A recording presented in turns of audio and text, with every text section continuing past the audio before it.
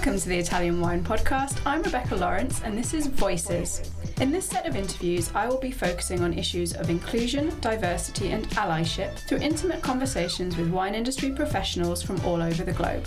If you enjoy listening, please consider donating through ItalianWinePodcast.com. Any amount helps us cover equipment, production and publication costs, and remember to subscribe and rate our show wherever you tune in.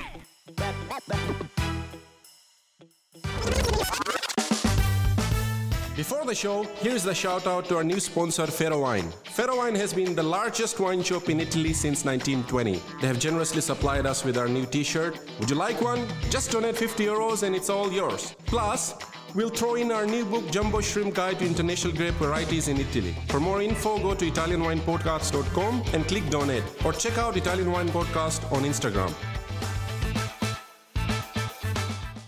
Welcome to the Italian Wine Podcast. This is the Voices series with me, Rebecca Lawrence. This week I am so stoked because I have with me an amazing woman in wine who, honestly, I admire her so much. Jodie Hellman, welcome to the podcast. Thank you so much, Rebecca. I admire you as well, and I'm really glad to be a part of the series. This is going to be such a great conversation. So to kick us off, I like to start most of these conversations by asking my guests to introduce themselves to our listeners in case they're not aware of who you are. So maybe you can tell us a little bit about who you are and what you're currently working on. All right. So my name is Jodie Hellman, and I live in fabulous Las Vegas, Nevada, where I work in distribution, wine, spirits, and beer for a company called Johnson Brothers Distribution. And actually, this is a brand new position for me. Just started working for this company. Prior to that, I had been working for an import company for the last 6 years, and due to COVID, made some adjustments. So I am really excited to get started in my new position. I've also worked on the Las Vegas Strip as a sommelier for about 10 years for some pretty well-known chefs internationally. And, that's kind of where I got into wine just in general, was from working in restaurants and growing up in the restaurant business. It was something that I always went back to. I was supposed to go into commercial art. That was kind of my plan for college. And I got a job working in a bar in Fort Lauderdale, Florida, and was having way too much fun. And thought, well, I can always go back to school. And then I just kind of got sucked into the world of hospitality and then kept moving forward and moving up until I found myself working on the Strip in Las Vegas. So, and got involved in wine from that side, and then decided that, well, working nights and weekends isn't as much fun. I'd like to have a little bit more of a life, and then kind of went on to the other side of the wine world with actually selling wine and educating people from the other side. It's a really nice conversion of, seeing both sides of the industry.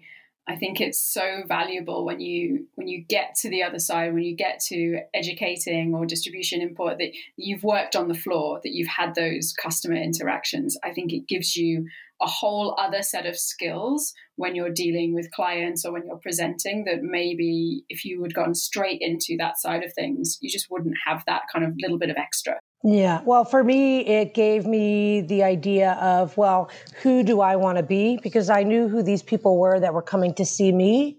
And I tried to take the best of the things that I liked about the people that came in to make a sales call and channel that into what I wanted to do and how I wanted to present myself to others.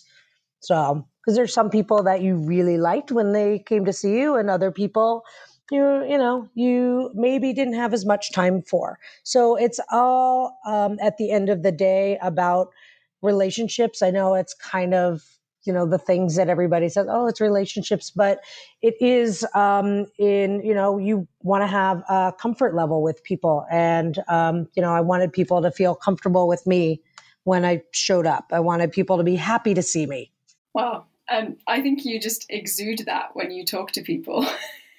That's certainly, I think, how we connected, because it was so nice because we first met during VIA in New York. And you do just exude this interest in other people, this genuine desire to connect with people. And it was one of my very early events with a new team. And it was just so nice to have that comfort level coming from someone not directly in the event, but experiencing the event. Thank you.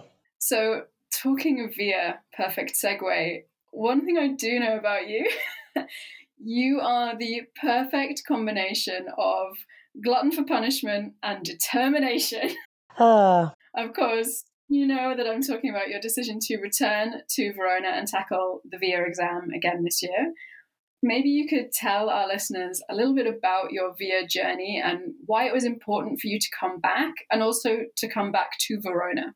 Well, a part of the challenge for me, you and I have had the chance to have conversations. I think I grew this passion for Italian wine from actually coming to Italy. I had started really working more with French wines, and had the opportunity to go and actually work harvest in France. And, here everybody was always talking about, oh, it's so hard to learn Burgundy. Oh, Burgundy's so hard.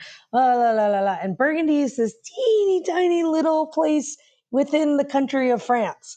And then I got to Italy and I'm like, okay, well, no, Italy is really, really hard. But it's hard in a good way. It's a challenge. There is endless opportunities to learn and educate and learn from different regions and areas. And so I kind of looked at it as a giant version of Burgundy. I'm sorry, I don't mean to insult any Italians out there, but I hope you understand what the comparison is.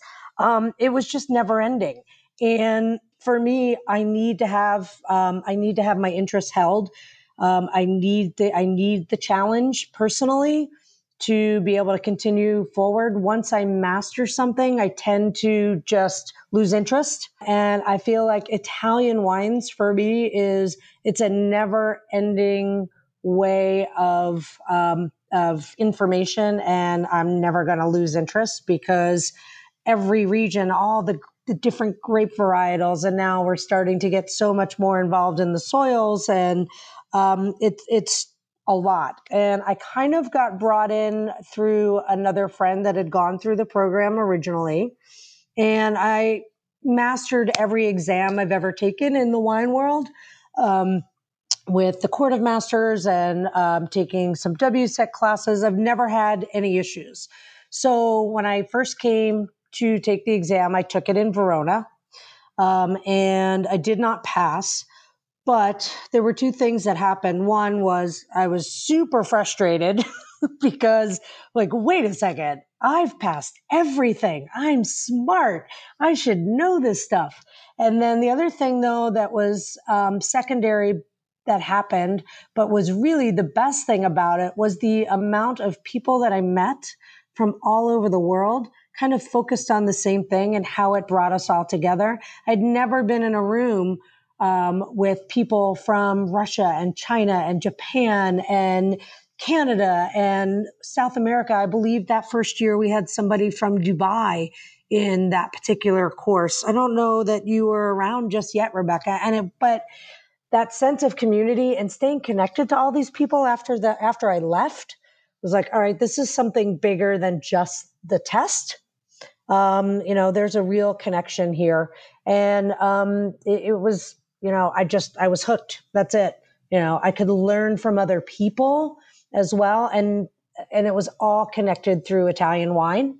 So that was how I got started. And now it is just a challenge for me to figure out how I'm going to pass the exam as a personal challenge, because the rest of it everything else that I get from being a part of the community is actually more important than actually passing the exam at this point, even though I need to do it for myself, for just a personal challenge. The connections that I've made over, the last couple of years, actually, because we lost a year in 2020, has just been invaluable. Yeah, I love that about VIA. And I had a similar experience to you in that passed all my other wine exams, absolutely no problem, came to VIA and just failed spectacularly on my first try. And it was that huge shock of like, wait, what? But it's one of the things about VIA that is so great in this community is that everyone around you is like, but it's okay. Like, we can get you through this. We work together as a group. We support each other. It really is that kind of melting pot. And I think particularly in Verona, in the flagship course, where so many people from around the world come to one place, you get everyone's different perspectives. You get what they've been talking about. It's really fascinating to see, like you say, this group of people from all over come together to share their passion and determination to pass VIA and become ambassadors. And speaking of the community, actually, you are a huge part of that. You are instrumental, I think, in the community now. And you went a step further this year, which I would really like to talk about, because you were part of a group that set up a clubhouse to help people prepare for the exam, which is not something that has happened before during VIA. So maybe you could tell me a little bit about how that came about, how people reacted. Yeah. One of the things that in planning for 2020, there were a few people that I had known and locally where I live that were planning on taking the exam. So we had decided to set up a little tasting and study group together before we all had gone. And one of those, well, two of those people were actually in New York when we had taken the exam. One of them lived in LA at the time, who I know you know very well, Patty Robeson. And she had moved on to another city. And the other folks that were planning on taking the exam in 2020 decided not to participate in 2021. So Patty and I had stayed in touch. We had known each other in the wine world prior to VIA, just from the sales side of things, where she was a buyer and I was selling wine to her for a while. And we became friends from that side and stayed in touch. And then Clubhouse had started, or Stevie Kim really got involved and wanted to get a lot more people involved in Clubhouse right around the same time as we started talking about how are we going to, now that she was so far away, we couldn't do weekends together or weekend trips, driving back and forth to study. How are we going to put this together and really, come up with a way that we can study? And, Clubhouse just started becoming a thing. So we decided to start our own little Clubhouse group, and we utilized the same outline that we had planned on using before. And then it kind of started off as a chat and like a support group, if you will, for people that had already taken the exam and didn't pass the first time and wanted to figure out a way to get there and talk about their own experiences. But also there were so many new people coming in. It was a way to prepare them as well of what this is what we did and this is how we approached it the first time and it didn't work. And then then more people jumped on board that had passed and added into what worked for them. And it really kind of grew into this really big support group of, conversations of what works, how are we all gonna accomplish this together? What does everybody need? And then that helped with emails back and forth. We started a Google Drive that everyone could access with, we gave assignments. So we had gotten up to, I believe it was about 20 people in the group from all over, and then basically split Italy up into assignments and put them on the Google Drive and made little mock exams. That was part of everyone's assignment, is everyone had to make a mini exam based off of the same format of what the VIA exam was. So, if it was, okay, you have to come up with 10 multiple choice questions from the region that you've been asked to work on and upload that. So other people had a study guide. do a 3-part multiple choice question so that everyone could practice doing their essays. And we didn't ask anybody to do videos.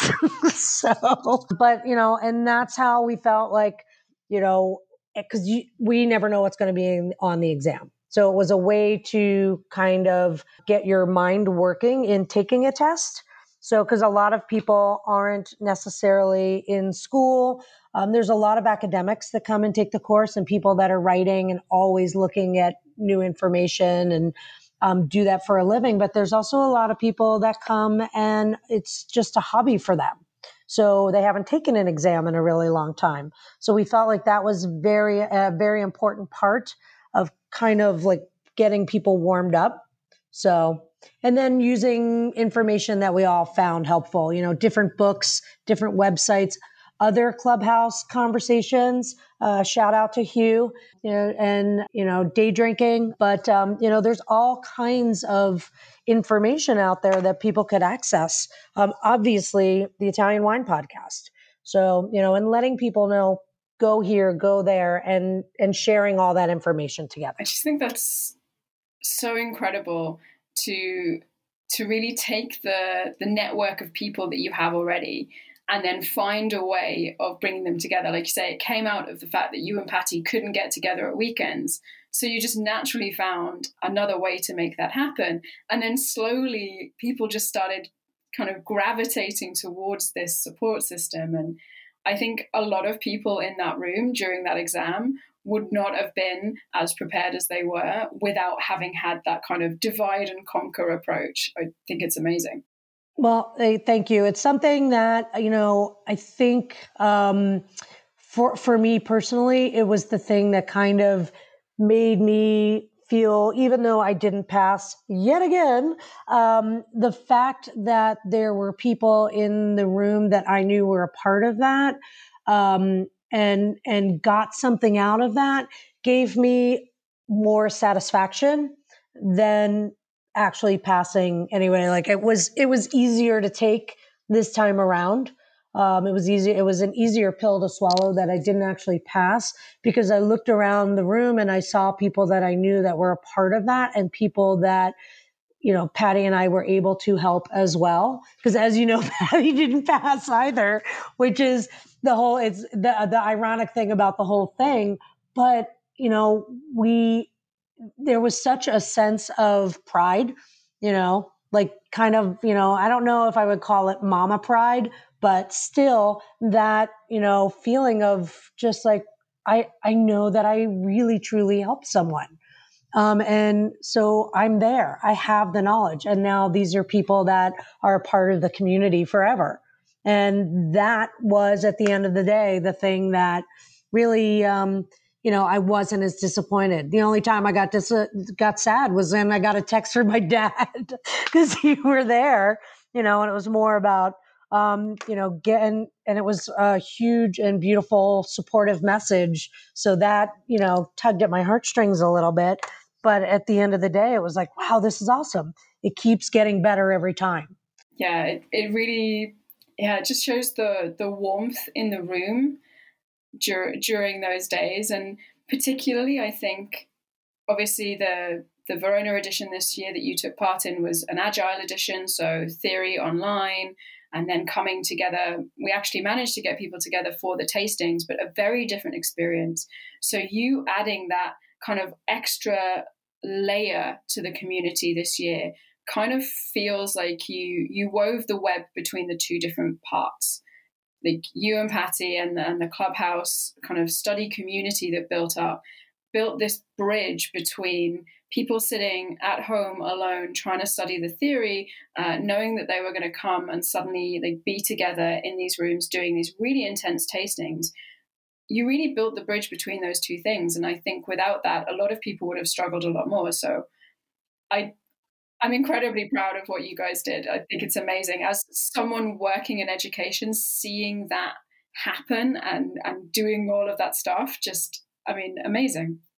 Well, I appreciate that. And I think, someone who has become a friend and, will be a friend for life and actually gave us that kind of feedback was, and ended up passing was Cynthia Chaplin.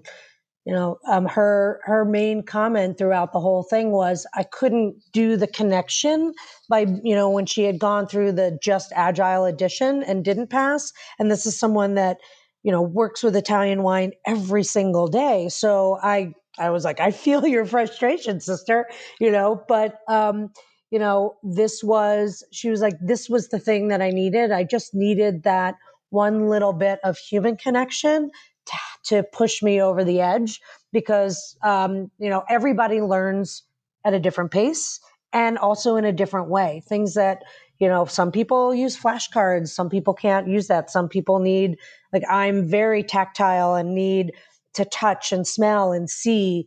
And that's how I remember things. And so, when she had told us that this was the thing that she felt like that connection put her over the edge, I felt like I won when they called her name. It was awesome. It was great. I feel like I need you in my educational development team. If you ever want to switch again. Well, it's one of my favorite things, I think, just about wine in general. And I was talking about Italian wine specifically is it is never ending what you can learn and the directions that you can go. You can sell wine, you can educate other people on wine, you can make wine. And you can go to all these other places and everyone has something to teach you. We had an opportunity to take a few extra days while we were there, and travel and talking to people that are working with, other winemakers that, a lot of people know in other countries, and they're working together to experiment and talk about things across borders. And it's amazing. Like, people don't want to stop. They want to get better and they want to push the envelope. And watching for me with education, you see when the light bulb goes off. You see the difference in someone's face. You can see it in their eyes. Like, I get it. Like, they don't shout it, but their body language changes, and that just gets me all excited. Like, I can see it. They're getting it. This is great.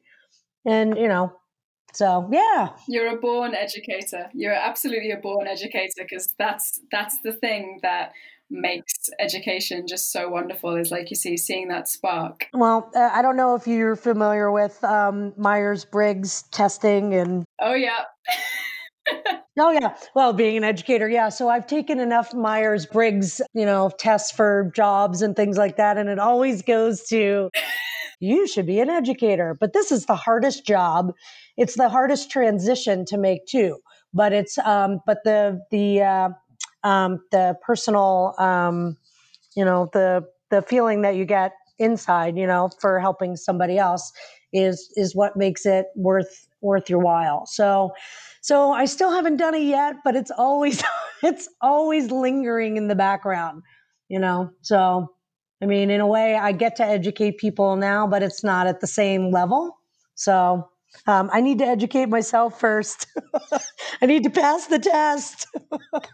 So actually, speaking about that and speaking about educating, maybe you can help educate me as someone who works in traditional education, because we have actually had, personally, a lot of conversations about the challenges of quote unquote traditional education, and how many assessment techniques can be really challenging, either for those who are not, traditionally academic, or for those who've been out of an academic field for a very long time, who, like you, clearly have all of this knowledge, but can't seem to get it through the test.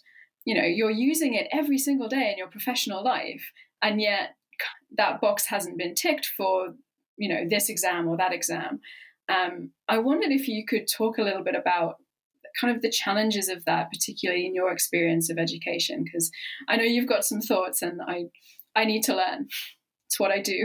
I'm in educational development. I need to learn from you how we can change stuff. I need to find out exactly what, I need to find out how my brain works. I know for me personally, just from a young child, my issues were always attention and comprehension. So because I'm a dreamer. I am that kind of personality, a dreamer and I want to know everything. I am the why kid. Why is the sky blue? Why do we need this kind of tire on our car? Just whatever there is, if there's a question to ask, that's just how I'm curious by nature. So, so that side of things, I'm constantly looking for information and trying to ask questions. But when it comes to the comprehension side, I haven't personally figured out. I've tried different techniques over the years, so I don't know what the answer is, quite honestly, for myself. But I think the key is to not stop trying to figure it out. Determination. If you have, I'm the person that you can't tell no to. The moment you tell me no, I can't do something, that is when I am going to dig in my heels and I am just going to keep doing it until I get it done. I worked in sports entertainment many, many years ago. I won't even go back to how far along that was, but there weren't any women at all because it was sports and it was entertainment in sports. And I just was looking at all these guys having fun. That's all I saw was, wow, this looks really fun. I want to do that. And, they said, you can't do this because, you're a girl. So I just kept at it and kept going. All right, so this way didn't work. Now I've got to readjust. How do I get there? I needed to find the path that worked for me because there is no cookie cutter way in education. There's identifying. I feel like you need to identify what the problem is first and then go and find the way that works for you to fix it. Because there's many of us that may have the same learning disability, if you will, but we don't necessarily all use the same techniques to get past it. So, for like somebody that's dyslexic and can't read, or for me, I have to read sometimes the same paragraph 5 or 6 times before the words come together and I can comprehend what it's actually saying. It just looks like a bunch of words on a sheet of paper. So, I don't think there's one set approach. I think you just need to stick with it is really the only thing that really works, is make changes, make adjustments, and be willing to do that if it's something that you truly want to do. If you don't really want to do it, why are you wasting your time? Don't waste your time on that. Find something else. Find something that makes you happy. Because then it's a, stupid and futile gesture on your part to, work for something that what is it? What am I looking to accomplish by learning this at the end of the day? What is this going to do for me? I feel like, probably without realizing, you hit upon a really important point there for both educators and learners, which is sometimes, I think, forgotten because it is like it's so obvious that we forget it. And that's that everybody learns and approaches learning in different ways. And I see this classically with a lot of education, that courses are built with only one way of learning something or one way of approaching something. Whereas, you're a tactile learner, I'm visual and aural, so listening to things, making up songs about things. I notoriously make up raps when I learn about wines, and I'm super, super visual. Oh God. Oh, I can't wait to hear one. Maybe the next podcast needs to be a list of your wine rap songs and Aaron Demara, because part of our trip afterwards, I don't know if you've ever heard his wine raps. Oh my God, they are incredible. Yeah, there we go. There's a conversation for you to have, is Italian wine raps. Because this is something I use when I'm teaching. I use wine raps in the classroom because there's probably someone sitting in that classroom looking at the projector or looking at my scribbles on the whiteboard who's not connecting with that at all. They need that information in a different way. And I think what you said about, don't just assume there's one way to do it. Don't assume that there's a problem with you, in the sense of like, just because you need to find a different mode of doing it that's not a bad thing. In fact, that's actually a really positive thing. So I think we touched on something super, super cool. So we haven't got loads of time left. So I wanted to talk about something else you managed to do in Verona this year. You were invited to judge for the 5-star wine selection, and specifically for Wine Without Walls, so the sustainable, organic, biodynamic category. I wondered if you could talk a little bit about your experience. It was your first time joining the selection, and maybe what it meant for your tasting confidence. Well, yeah, it was definitely something that I was surprised and honored to be a part of the judging. Looking around the room of the people that had been a part of that group, there were so many people in that room that I had admired from afar for a number of different reasons. There were winemakers in there. There were people that were writers that I knew of their work. There were people that I knew just from the wine community, educators.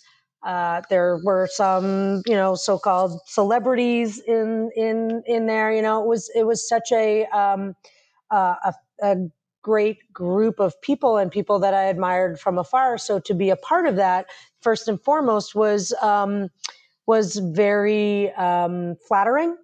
And then to be able to sit down at a table with a smaller group and everyone had a purpose and had a different background and purposefully had a different background, with every table having someone that made wine and, somebody that wrote about wine and somebody that sold wine and someone that worked in a restaurant and someone that had retail, having that smaller group in those conversations to listen to how other people approached it, and everyone, because they had a different background in the smaller groups, approached the wines a little bit differently.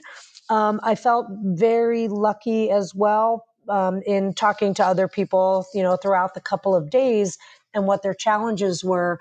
Our group was very in tune, very, very similar in their likes. There was the occasional offshoot, where one person was just, I did not, care for this at all, or really, really was passionate about something that maybe everybody else wasn't. But for the most part, I had such a great experience because I was with a group of people that, was like-minded and, similar palates. So it kind of, for me, validated what I was tasting in the glass by having the opportunity to do that and do it blindly, because as these wines come out, you can't see what the wines are. You literally, that it's red or white or rosé or bubbles. And until, you taste it, you don't really know what you're going to get. Where basically it's from and what the grapes are most of the time. They give you a tiny bit of information and that's it. And you are truly evaluating something based off of merit, not because it's somebody that not because your judgment isn't tainted a little bit by, having a relationship with someone or having, experienced the wine in the past. I think sometimes those little things influence our thoughts on stuff and influence our decisions because it's human nature, because you want to like it, especially if it's a person that you like. So it was really interesting to taste a lot of wine from a lot of different places and really evaluate it in that circle of people. So Cool. It's such a wonderful space to be a part of.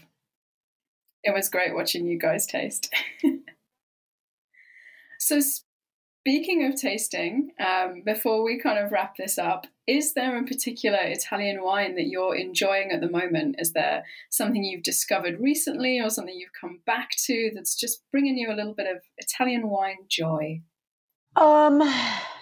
I keep tending, there's not one thing, and that it really is what makes, at the end of the day, what's so great about Italian wine I know that there's some people out there, hashtag Verdicchio boy.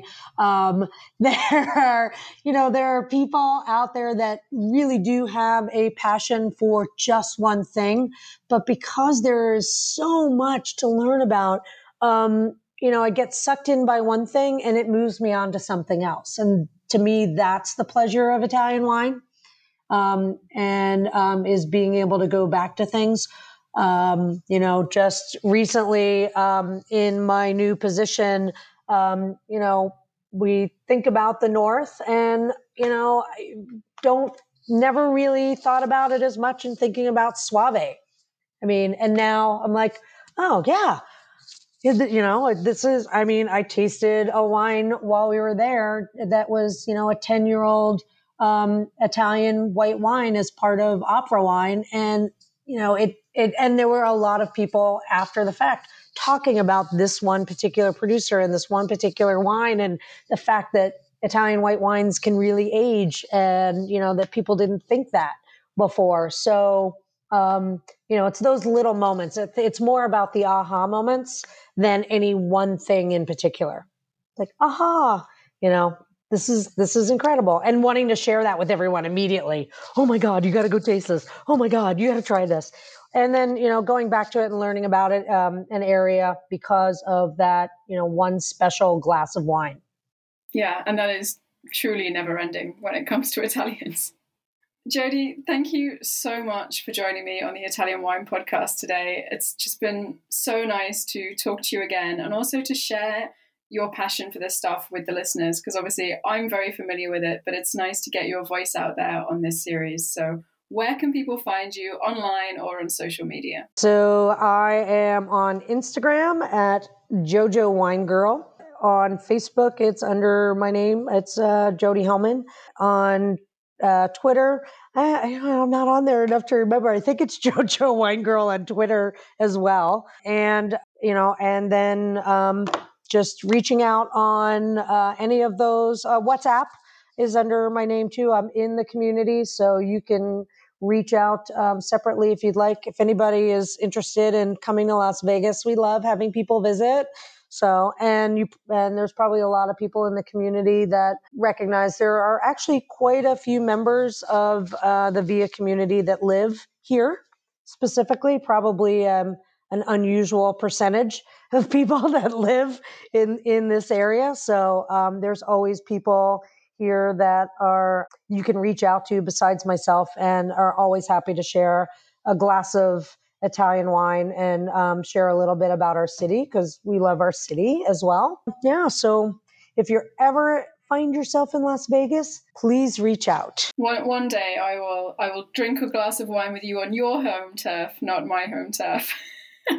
Well, one thing that we can do, I haven't done it in years. I did it for 5 years in a row, but I know this is your side thing, so maybe this is a challenge. We do a half marathon and a full marathon on the Las Vegas Strip at night. They only close the Strip twice a year, New Year's Eve, and they close it for the marathon. So if you're ever up for one of your running experiences, I will do a half marathon with you on the Las Vegas Strip if you ever decide to come out here and run. I put out that challenge. I just started my half training a week before the marathon for VIA started. So, oh my gosh! One day I'll catch you up and I'll get that. Okay, yeah, we'll come out here and we'll have a good time. Thank you to everyone for listening. Don't forget to follow us on social media, subscribe, and of course, donate on the website to make sure we can keep these great conversations flowing. Listen to the Italian Wine Podcast wherever you get your podcasts. We're on SoundCloud, Apple Podcasts, Himalaya FM, and more. Don't forget to subscribe and rate the show. If you enjoy listening, please consider donating through ItalianWinePodcast.com. Any amount helps cover equipment, production, and publication costs. Until next time, cin cin.